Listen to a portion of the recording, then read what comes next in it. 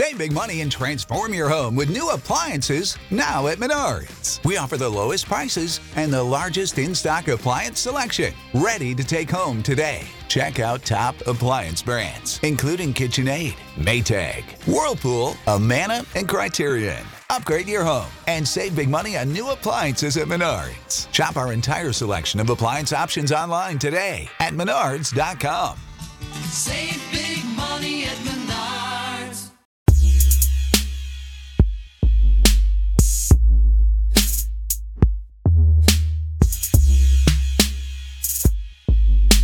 In Genesis chapter 3, we see the fall of humankind from the perfection of God in the Garden of Eden.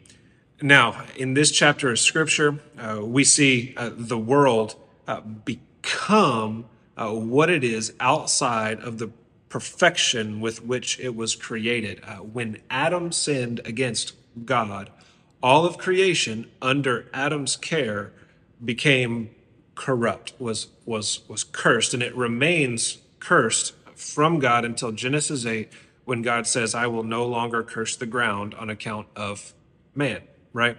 So we have this timeline from Genesis chapter 3, the end of Genesis chapter 3, to Genesis chapter 8, where the earth is cursed, and then the physical curse, the material curse, is lifted in Genesis chapter 8, but the spiritual curse is not. The spiritual curse is still something, I believe, that persists on until today, which is why we still sin against God, right? So, God comes, he walks through the garden. I believe this is Jesus walking through the garden, and he has this conversation with the man, Adam. Hey, who told you to eat from that tree? Did you eat from the tree that I didn't instruct you to eat from? In fact, that I commanded you not to eat from. And Adam blames the woman immediately. The woman you put here with me, God, she gave some to me and I ate. God turns to the woman. He doesn't chastise the man after that. He turns to the woman. Who told you could eat from the tree? And she blames it on the serpent, right? And the serpent, he told me that I could eat from the tree, that I surely wouldn't die. It's his fault. It's the serpent's fault. And so God curses the serpent. He's the most cursed beast, most cursed of the cattle. Now he receives the worst of the punishment.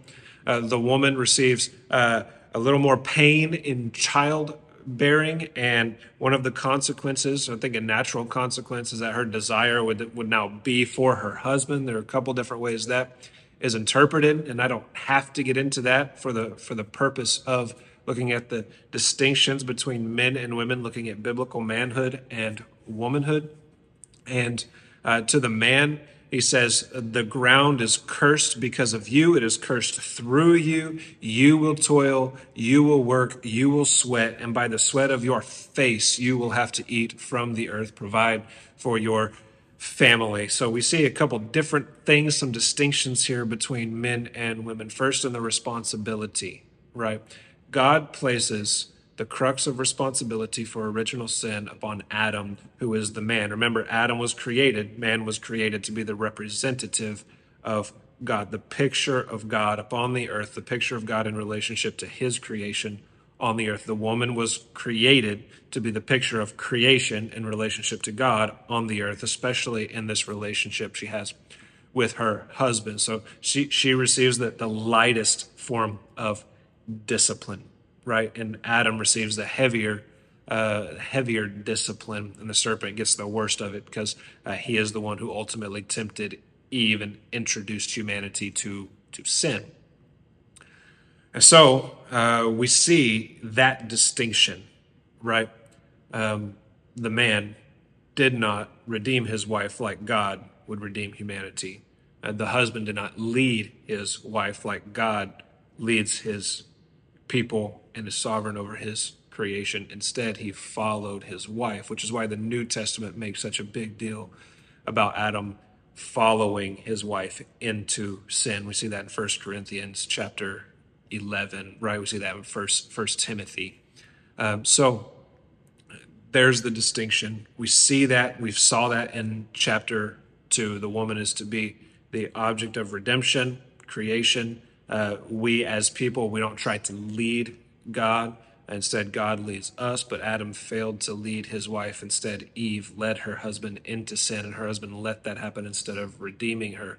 And then we see God come down, and we see God issue a curse. We call it a curse, but I think there's more blessing than curse actually present in this passage of Scripture in Genesis chapter 3.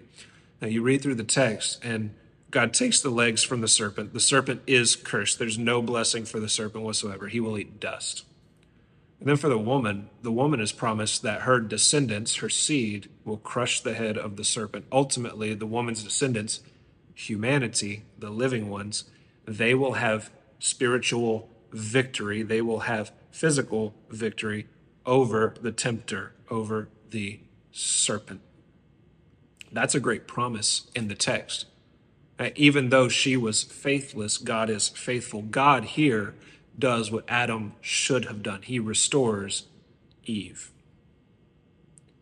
And to Adam, he gives a responsibility to toil over the earth, to work by the sweat of his face for food, for provisions, to provide for his family, which is a responsibility placed upon men in a post-Genesis 3 world, where everything has gone wrong from our perspective, not from God's. Like, this didn't catch God off guard, right? All knowledge, he's the one who sovereignly plans. Like, he's working this together for a purpose. He's the one who works all things together for the good of those who love him and are called according to his purpose. So everything has gone completely wrong from our perspective. Now the earth is in a fallen condition, and men are given the responsibility to work and to toil, to provide, right?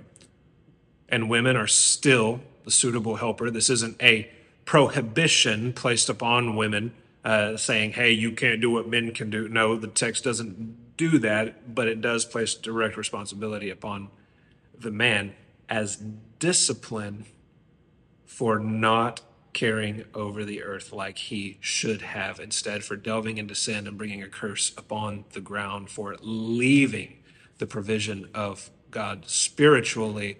And now physically, God has to expel people from the garden so they don't take also from the tree of life and eat from the tree of life. Now Adam, he gets it. He says, okay, I'm convicted now. I'm going to name my wife. So now he's going to give his wife a name, which he should have already done, right? Eve, because she is the mother of the living. And there is the promise. And from this mother of the living motif, seed of the woman motif, we have the rest of human history and God working in human history, yes, to bring glory to himself, but also to make people victorious upon the earth despite their sin, despite their rebellion. So as men of God, our responsibility is to lead the earth in that direction, the direction of redemption, to lead our wives, to lead our families, to lead our churches, to lead our societies. And women then are still the object of redemption. Women are still the suitable helper for men, so there aren't any prohibitions on them. In fact, if they are suitable helpers, then they are encouraged to do some of the types of things that men get to do. But because of the curse and because of the discipline of God, men now carry the weight of labor upon the earth, and they carry the weight of leadership upon the earth. And God has built men to be able to do this and to do it well when we are not lazy in doing it. And he has built women to be some of the best supporters in that and to do many of those things as well. So we see quite a few distinctions here in Genesis chapter 3. And these distinctions help us to know why in the New Testament authors seem to be very complementarian in their theology and in the church structure that they provide for the church and in the home structure that they provide for the home. And even when we get to chapters of the Bible like Proverbs 31, when Solomon is recording the wise words of his mom, why he places men where he does and why he places women where he does. It's not just cultural stuff. Everything in the Bible following this comes from Genesis 1 through 3, and we see the distinctions here, but we also see the reason for the distinctions and the purpose for the distinctions moving forward in human history.